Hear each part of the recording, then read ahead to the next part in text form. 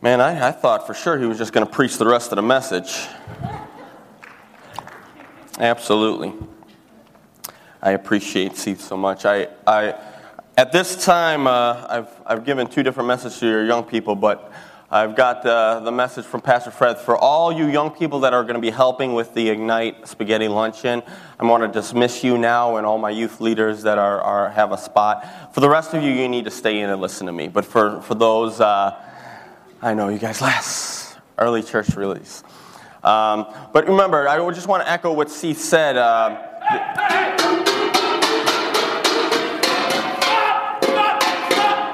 right there. Stop. I need all of that pasta. All of this? Are you All sure? I'm hungry. You're not going to eat all that. I need that. Oh, yeah, you want to make a bet? Yeah. Pardon me, sir. We've got a spaghetti dinner coming up right after church. I need all of that plus more. We've got to feed all of you and plus the Korean church, or Church of Bethlehem. You can't have that. I need that back. Do you understand? It's $5 a person, $20 for a family. There's dessert, lemonade, water. You can leave tips, which are all doubled, by the way, for me and Paul. No. It's all Ascension. All goes to Ascension. All right, what do you do? Come back! Give me that! Give me that! Give that back! Give that back! Come back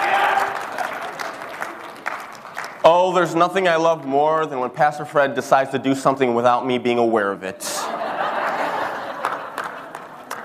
That was not a part of the agenda, but we'll take it. Well, on that note, I don't know how to follow that act, but I'll sure try. Again, I'm humbled and honored to be here this morning and to give you a word that I believe God gave me. But I want to tell you just a couple things about me. If you want to know me professionally and formally, you could look on our website and read about that. But there's a couple things that I always want to share, and that's always to introduce my beautiful wife, Kelly. I've been married for over 11 years with, and she still loves me to this day. I'm grateful for that. I have a 1-year-old son named Xavier. Great young man, growing up too fast. He's 1, going on 21. I believe the other day he said to me, "Dad, can you take me to the movies? My friends are going." And I was like, "You're 1, son. You're 1. You're going to stay home." For those of you that loves dogs, I have 3 dogs, Max, Zoe, and Chloe. If you don't love dogs, we have special prayer time for you after service because I love animals. But I would like to ask my wife, Kelly, to come up. I'm so grateful for her. She prays for me and with me every day, and every time I preach, I always want her to come up and pray for the sermon because I appreciate her so much. So, Kel. Dear Heavenly Father, thank you, Lord, so much for giving us this opportunity to meet with you here today. Lord, I just pray that you would prepare our hearts for what you have for us, Lord, that you would speak through Pastor Dan, and that we would just walk away today knowing that you were here, Lord. We thank you so much for always being there for us, for your love and your never-ending mercy. In Jesus' name we pray. Amen. Amen. Amen. Thank you so much, Kel. There was a woman who traveled a lot for her business, and flying made her very nervous, so she always took her Bible along with her. One time she was sitting next to a man, and when he saw her pull out her Bible, he gave a little chuckle and smirked, but then went back to what he was doing. But after a while, he turned to her and asked, "Ma'am, do you really believe all the stuff in there?" The woman replied, "Of course I do. It's the Bible." He said, "Well, what about that guy that was swallowed by the whale?" She replied, "Oh, Jonah? Yes, I believe that. It's in the Bible." He asked, "Well, how do you suppose he survived all that time in the whale?" The woman said, "Well, I don't really know. I guess when I get to heaven, I'll ask him." And he again smirked and responded sarcastically to the woman, "Well, what if he isn't in heaven?" And she replies, "Well, then you can ask him." We all have stories, don't we? Some are good chapters, some are bad chapters. I love stories. I love to travel myself, and it's interesting to me that every time I travel, the stories that I love to repeat and to talk about are the ones that are unscripted and unplanned, right? It's always, maybe it starts out as a frustration, but you end up laughing about it later, kind of stories. My good friend Seith, who was just up there, once said to me, some stories are worth repeating. So this morning I have a story. Today I will be sharing a very personal side to my story, and I want to welcome you into my story. But as you listen to this story this morning, of my story, I want you to look at your own story. I want you to remember the chapters of your story, specifically when God was faithful. You see, I've seen God do amazing things in my life, and as I share today, you will hear the miracles God has done through my story, through my life. And I believe you will be encouraged, but hopefully more than that, you'll be challenged to take this word with you and present it. And if you have your Bibles, you can turn with me to the book of Proverbs, chapter 16. This isn't my life verse, but this scripture today is a reminder to me of who I am and what God has done for me, what He is doing today, and what He continues to do in my life. Proverbs chapter 16 and verse 9 says, we can make our plans. In other words, we all have dreams, we all have ambitions, desires, things we want God to do in us and with us. But in this text it says, we can make our plans, but the Lord determines our steps. You see, God has a role as we have a role in our story. But we need to always understand, never forget that we are in the palm of His hand. And no one can snatch us out, John 10 says. I think that so many of us have stories, but this morning I want to share 3 stories that have defined my life. 3 stories that I've reflected on, but have made me who I am today. The first story was this woman who was expecting her second child. She went to her first checkup, and the test showed that she was pregnant, but showed that there may be complications. They didn't find a heartbeat when they thought they would find one early in the stages, and the doctors supposed that she had a miscarriage. And so she sent her home to kind of let nature take its course, and then asked her to come back, after that is done, and then they would take care of what they needed to take care of. So the doctor sent her home, and the crazy part is much as she was struggling through this and having the complications, in fact, she was even hemorrhaging during this time, she prayed to God that God would help her, but even more so, she prayed for this child that was in her womb, whether it was alive or dead. And God gave her this vision. I don't know if it was in a dream or just a vision of this man in a lion's den. And the interesting part, we all know the story of Daniel in the lion's den. It was just this vision of this man surrounded by hungry lions that had all the power to devour him. And as hungry as they were, their mouths were shut. And this man was protected in the den. This was the vision God gave to her as a promise that this baby would be all right. So she went back to the hospital to get checked, and again, they didn't find a heartbeat. So the doctor scheduled what they called back then a therapeutic abortion, which is not the abortion we're familiar with today, but a medical procedure I believe they call the D&C today. However, this woman still had symptoms of being pregnant. Tests showed that she was pregnant. So the doctor then postponed the D&C. Said, you know what, we can't do anything until we absolutely know. And she was checked with weekly, and after a few weeks, they did an ultrasound and they found a heartbeat in this child. very faint, very weak, but it was beating. And though the doctor explained to this woman that she would have a very difficult pregnancy and the chances of this child even surviving was slim to none, and even if you did give birth, we don't know what would happen after that. And the day came for this baby to be born, and the complications continued, and this child was stuck between her rib cage, and the doctor had to break this child's collarbone to even get this baby out. Now the baby came out alive, and the heartbeat was there, kind of weak, and this child came out with a blood disease called sepsis.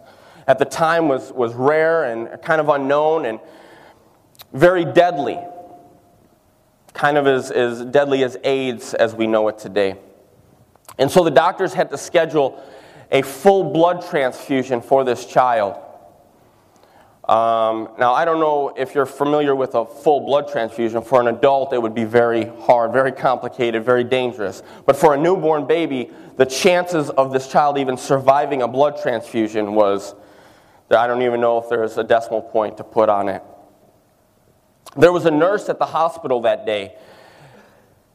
Very last day she was supposed to work in this hospital, as she was going to be on her way to Oral Roberts University to further her education and so forth, as she was a nurse in the medical field. Very godly woman, and she was on call that day and to kind of look over the babies, and she prayed over this child. She laid hands on this child and believed that God would heal this child. She envisioned a plan for this child. She prayed and really believed that beyond doctors, beyond medical procedures, that God can heal this child. And after she prayed, she went to the doctors and she begged them right before this surgery to do one more test, to check to see if this sepsis was still there. The doctor said, no, we've already taken the tests. We need to do the surgery quickly because this child's going to die anyways. She says, no, doctor, please, for me, do one more test. So the doctor humored her, and they did this test, and they found no sepsis in this child. Baby was healed. 35 years later, I stand here today, grateful for the godly nurse that prayed over me.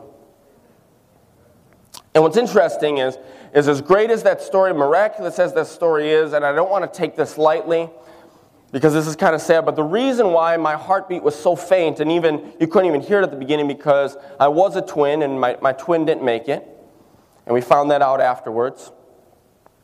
But 35 years later, I'm grateful that somebody prayed for me. Not just that nurse, but my parents believed that God can do greater, bigger, the miraculous. Now this morning, I could say that I have a son. And it's interesting, now that I have a son, I can appreciate it. It's worth it to pray for your children. It's a joy as a parent to pray for my son every day. I pray every day that God will protect him and keep him safe and healthy. I pray that God will help him become the greatest man of God in his generation. I believe God has a plan for him. And just like that nurse prayed, just like my parents prayed, I really believe that prayer was just like that. That God, I know you have a plan for this child to be a great person of God. Every time I share my story, it gives me a whole new appreciation for my parents. Now, don't tell my parents I said that, all right? Because I don't. But I do. Teenagers, I know probably there's not a teenager in this room right now, but I hope your kids, your teenagers, show you your appreciation, tell you. Because I tell them all the time, tell your parents you appreciate them, because you have no idea what they go through. I'm not a worrier, I don't stress, but But I trust God that to protect them, but I pray that every day. Parents, let me tell you something. If you are making parental decisions out of fear, then you will end up with fearful children.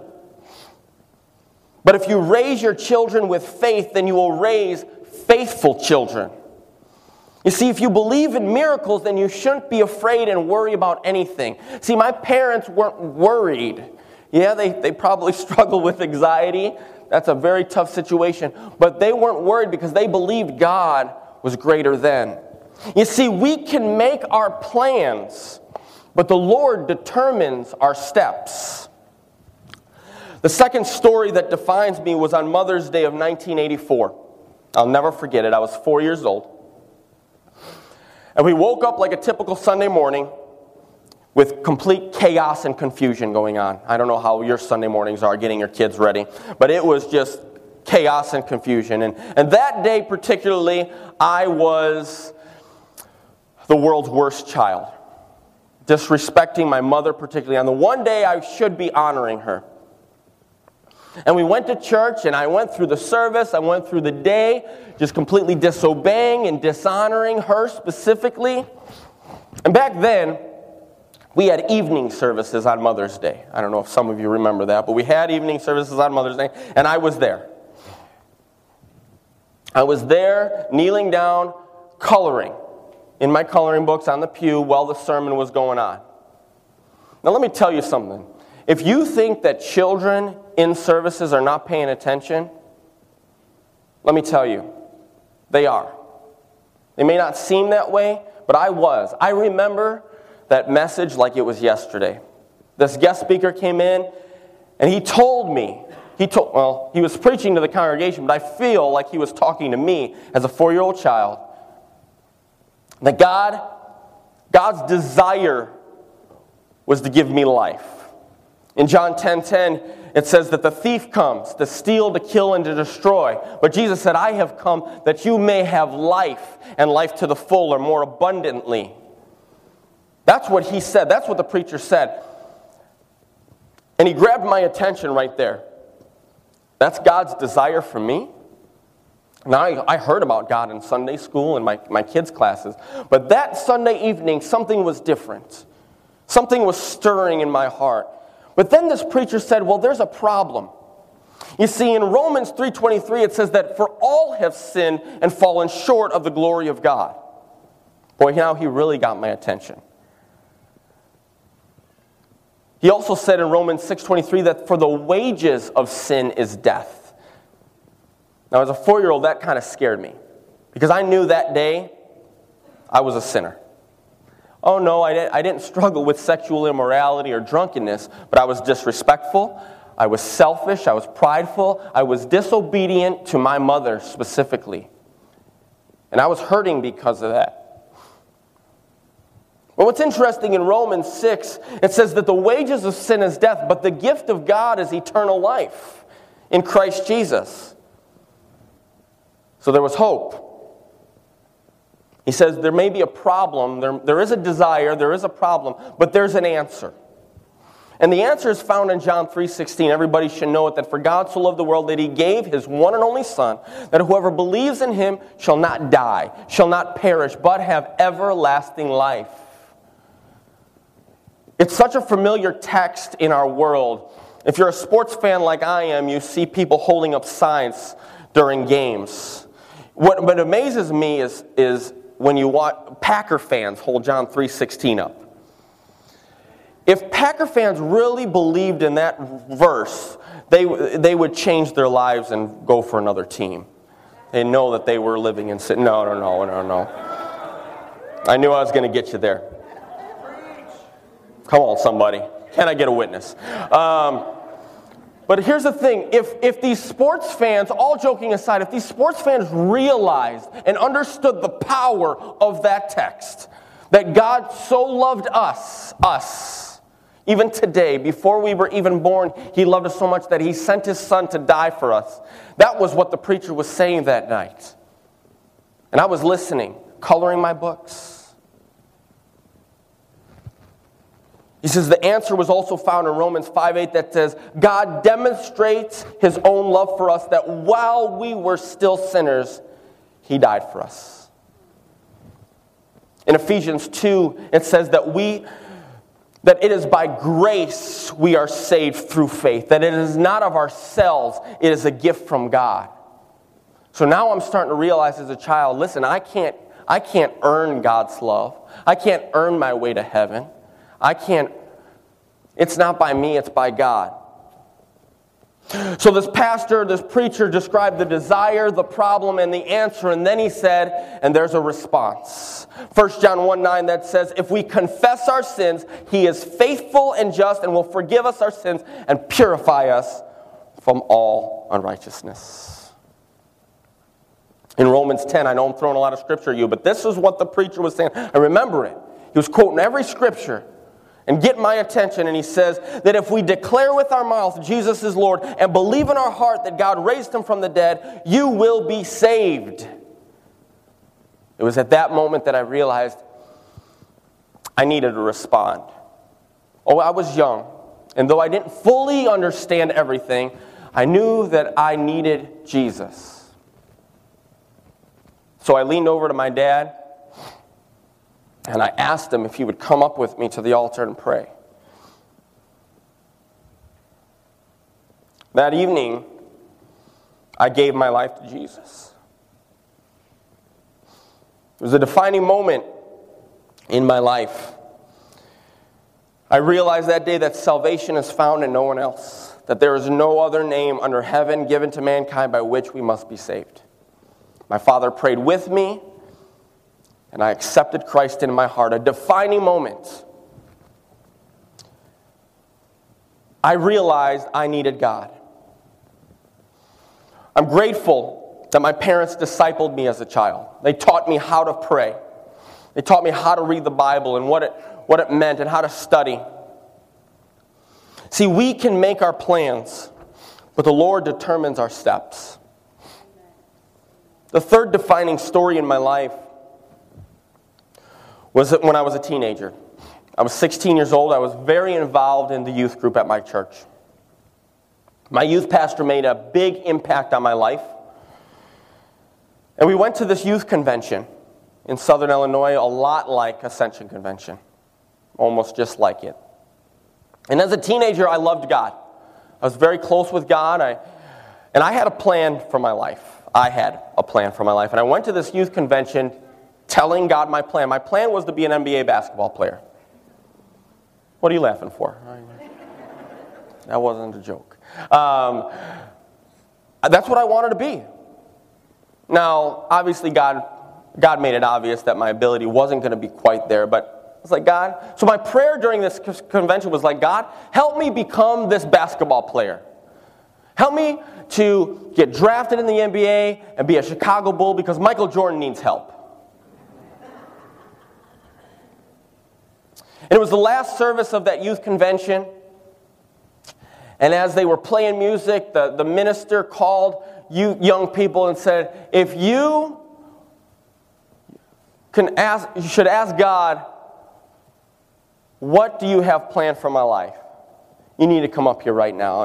And I ran up to the altar, and I was singing, and I was worshiping God, and I had my hands raised, and I closed my eyes, and I said, God, and I uttered these words, God, what do you have planned for my life? And then in the next breath, I would say, well, this is my plan, God. Make it happen. And God said, no, I have a plan. I want you to become a pastor. I said, whoa, time out. Hold the phone. This is the last thing I want to do in my life. I love you, God, but my plan is to be a basketball player, and I will witness to those on the court, off the court, and I will show you your love through the basketball league that I'm in. No, Dan, I have a plan, and I want you to be a pastor. Actually, specifically a youth pastor. I'm going to show you why. He says, I'm going to give you a vision of what I have planned for you. He says, when you open your eyes, you're going to see it. And when I opened my eyes, I saw hundreds of teenagers at the altar. lifting up their hands, calling on the name of God.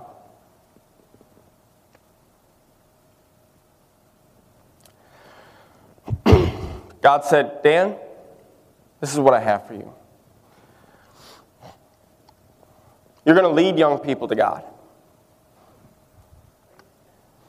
The interesting part is, though it was clear to me in my spirit that it was the voice of God, it couldn't have been anybody else, because I had another idea. But I argued with God for 2 months. 2 months I fought with him. I said, God, there's got to be another way. This is not right. I can't be called to be a pastor. I don't have the ability. It's not what I want to do. It's boring. At least that's what I thought at the time. 2 months later, my youth group had a lock-in, an all-nighter on New Year's Eve. And my youth pastor asked me and my friend to do this comedy show during this lock-in at 2 a.m. in the morning. Now let me tell you that if you're a upcoming comedy improv wannabe, 2 a.m. is not the greatest slot to have. And so we presented this comedy show, and you know what? I was hysterical. They didn't think so. I bombed it. I think my mom said I was funny. I thought I was funny. I realized that night that I had to have some kind of gift to communicate to young people, even though I was talking to my peers at the time. I had this connection with young people. I had this communication ability to talk with young people. I brought 9 of my closest friends to this lock-in that night, and it was kind of our annual thing every year. I bring my 9 close friends. And that morning when the lock-in ended, we went to Denny's for breakfast. That was our routine. And I'll never forget, my mom told my friends, guys, whatever you do, please keep Dan awake on the way home. We had about an hour drive from this where we were to home. And I was up for about 40 hours at that point because me and my friends thought we needed to train the night before for the New Year's Eve all-nighter. So we were up all night, 2 nights in a row. So I was pretty tired. And my mom told my friends, please, whatever you do, keep Dan awake. So we're driving home, and what do you think happens? They all fall asleep.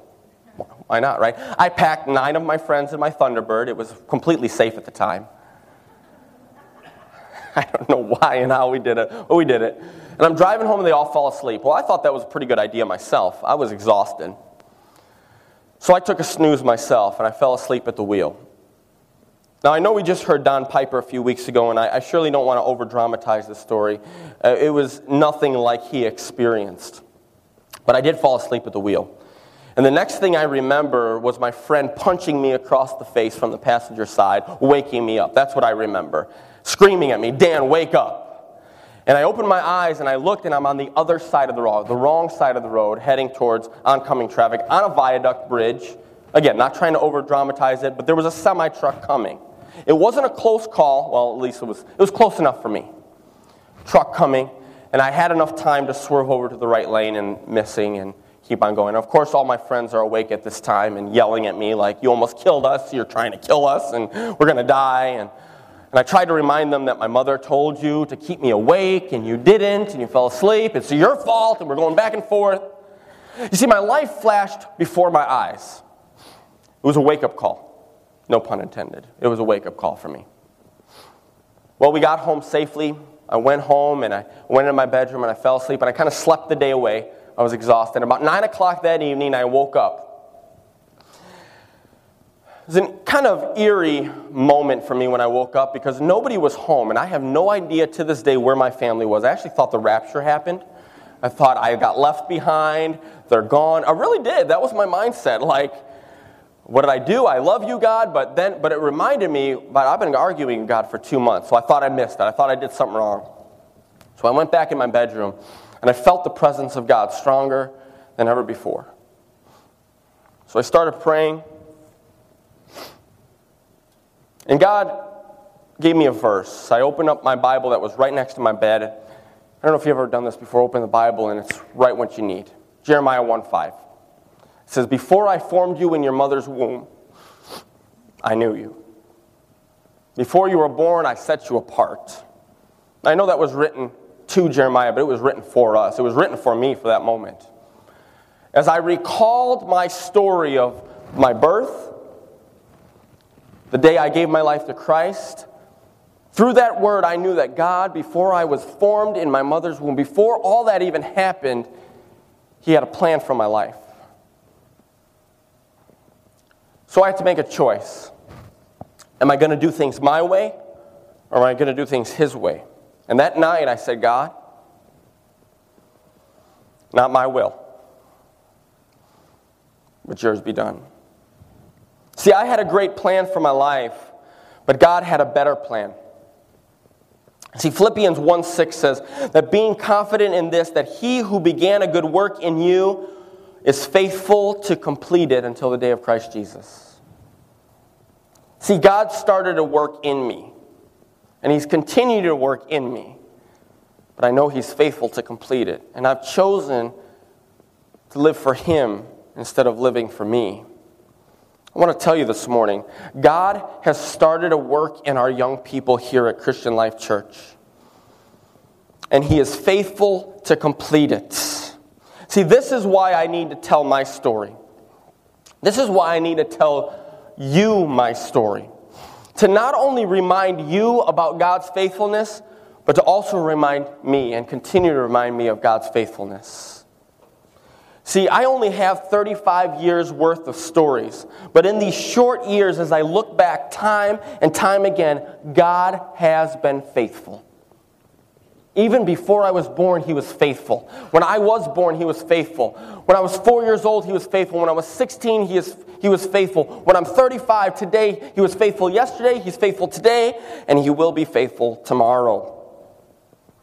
We are in the palm of His hand, and no one can snatch us out of it.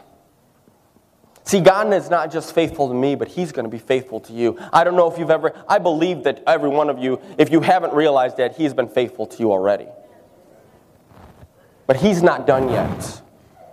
As I said this morning during the worship time, listen, God did it all on the cross for us. He paid it all. But He has a plan for each and every one of us. We make our plans, but the Lord determines our steps. See, we may think we know what's best, but God has something better planned. My calling, especially because I've been called here to Christian Life, my plan through God's voice is to lead young people to God. And I believe our young people have a plan for their life. It may not all be pastors, but whatever they do in their life, God has a specific plan for them. And He's going to use them, He's going to work in them, and He's going to work through them. And I've been called and I've been gifted, not by my own merit, but by God, to lead young people towards their calling. And I will do everything I can to fulfill that. But I know I can't do it on my own. It's only by God. But as you sit here this morning, it's not just young people. I believe there's people in here this morning. You have a story. Well, you say, Dan, I don't have a story like you. You know, when I was born, there wasn't all those fireworks and no complication. I was fine. Maybe some of you did. I don't know. But you said, oh, that's not my story. Maybe you don't have a story, when you were a child or you had this dramatic time where you gave your life to Christ or nothing, I didn't feel God's calling in my life when I was a teenager, or I didn't go through all that. I didn't have a near-death experience. Listen, I was sharing my story. I'm just giving you an example of an experience that has made me who I am. All of us have different stories. But they're defining moments in our life that bring us here today. That we need to realize that God is not done with us yet. I want to conclude with this story. A story of 3 trees. An olive tree, an oak tree, and a pine tree. Each of these trees had a dream to be used for something great in life. The olive tree dreamed of becoming finely crafted a treasure chest. It wanted to hold gold and silver and precious jewels. One day a woodsman came, and out of all the other trees in the forest, he cut down this olive tree. He was so excited, but over time he realized they weren't making him into this beautiful treasure chest. They were making him into a manger, a feeding trough for dirty, smelly animals. He was so disappointed and he felt worthless. The oak tree had a dream of being used to become a huge ship that would carry kings across the ocean. The woodsman came and cut him down, but over time he would realize they weren't making him into a huge ship. They were making him into a small, seemingly insignificant fishing boat. He too felt worthless. The third tree was a pine tree. He lived on the top of this huge mountain. Its dreams was to always stand tall and remind people of God's glory. But in a split second, a bolt of lightning shattered its dreams and it came tumbling down. The woodsman came and carried it off to an old pile of wood, and all three trees felt worthless, rejected. None of their dreams had come to pass. But God had other plans. Many years later, Mary and Joseph couldn't find a place to give birth to their little baby. So they went to a stable where Jesus was born, and they placed him in a manger. It was that olive tree. You see, it wanted to hold precious jewels, but it ended up holding the greatest treasure of all. Jesus grew up one day, and he needed a boat to cross to the other side of the lake. And he didn't choose a big fancy ship. He chose a small fishing boat. It was the oak tree. It wanted to carry kings across the ocean, but God had other plans. He ended up carrying the King of Kings.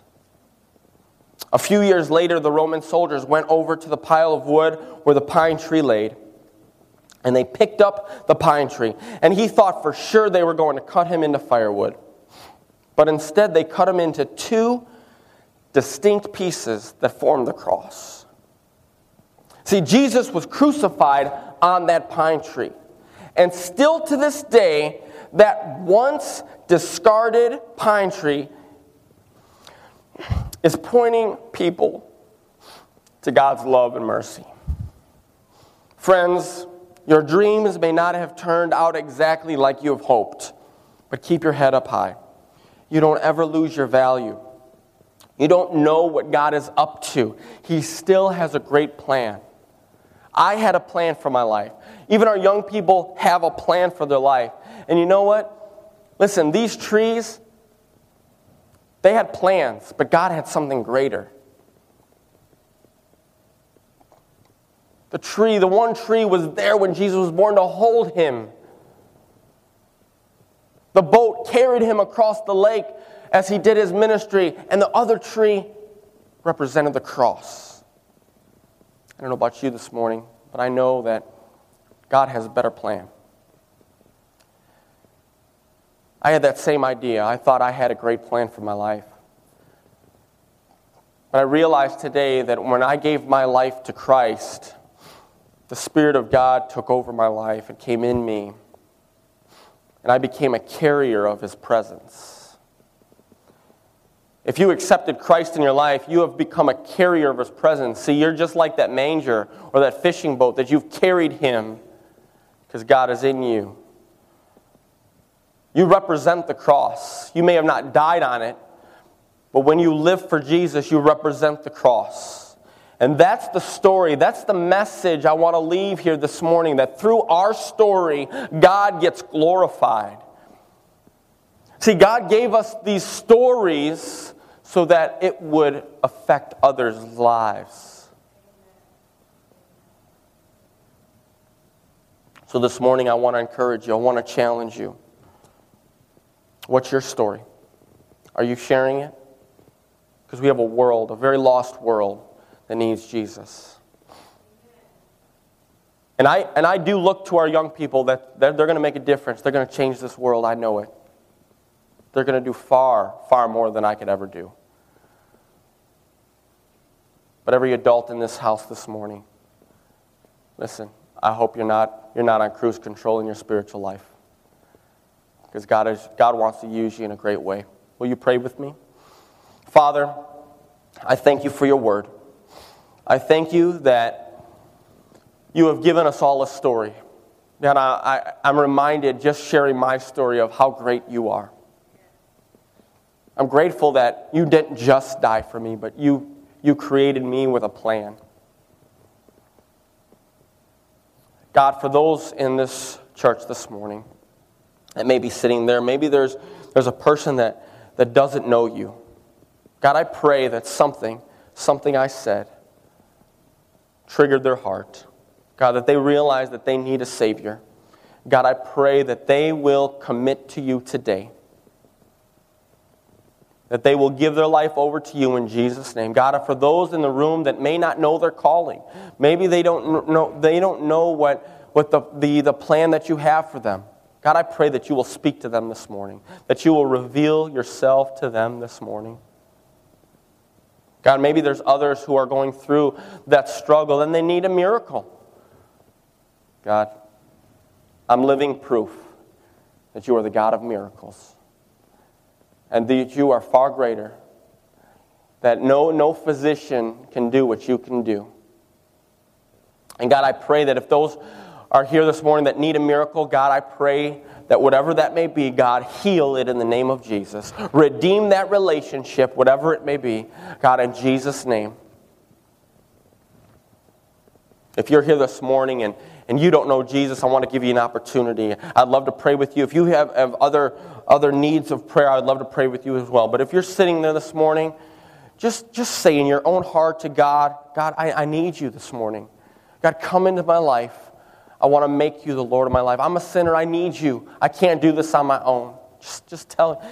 I believe that if you say that prayer, you've become born again. Maybe you're sitting there this morning and say, God, I don't know what you have planned in my life, but I need you. I'm 35 years old. I'm 45, 55, maybe even 65 here this morning. God, what do you want? What do you have planned for me this week, this month, this year?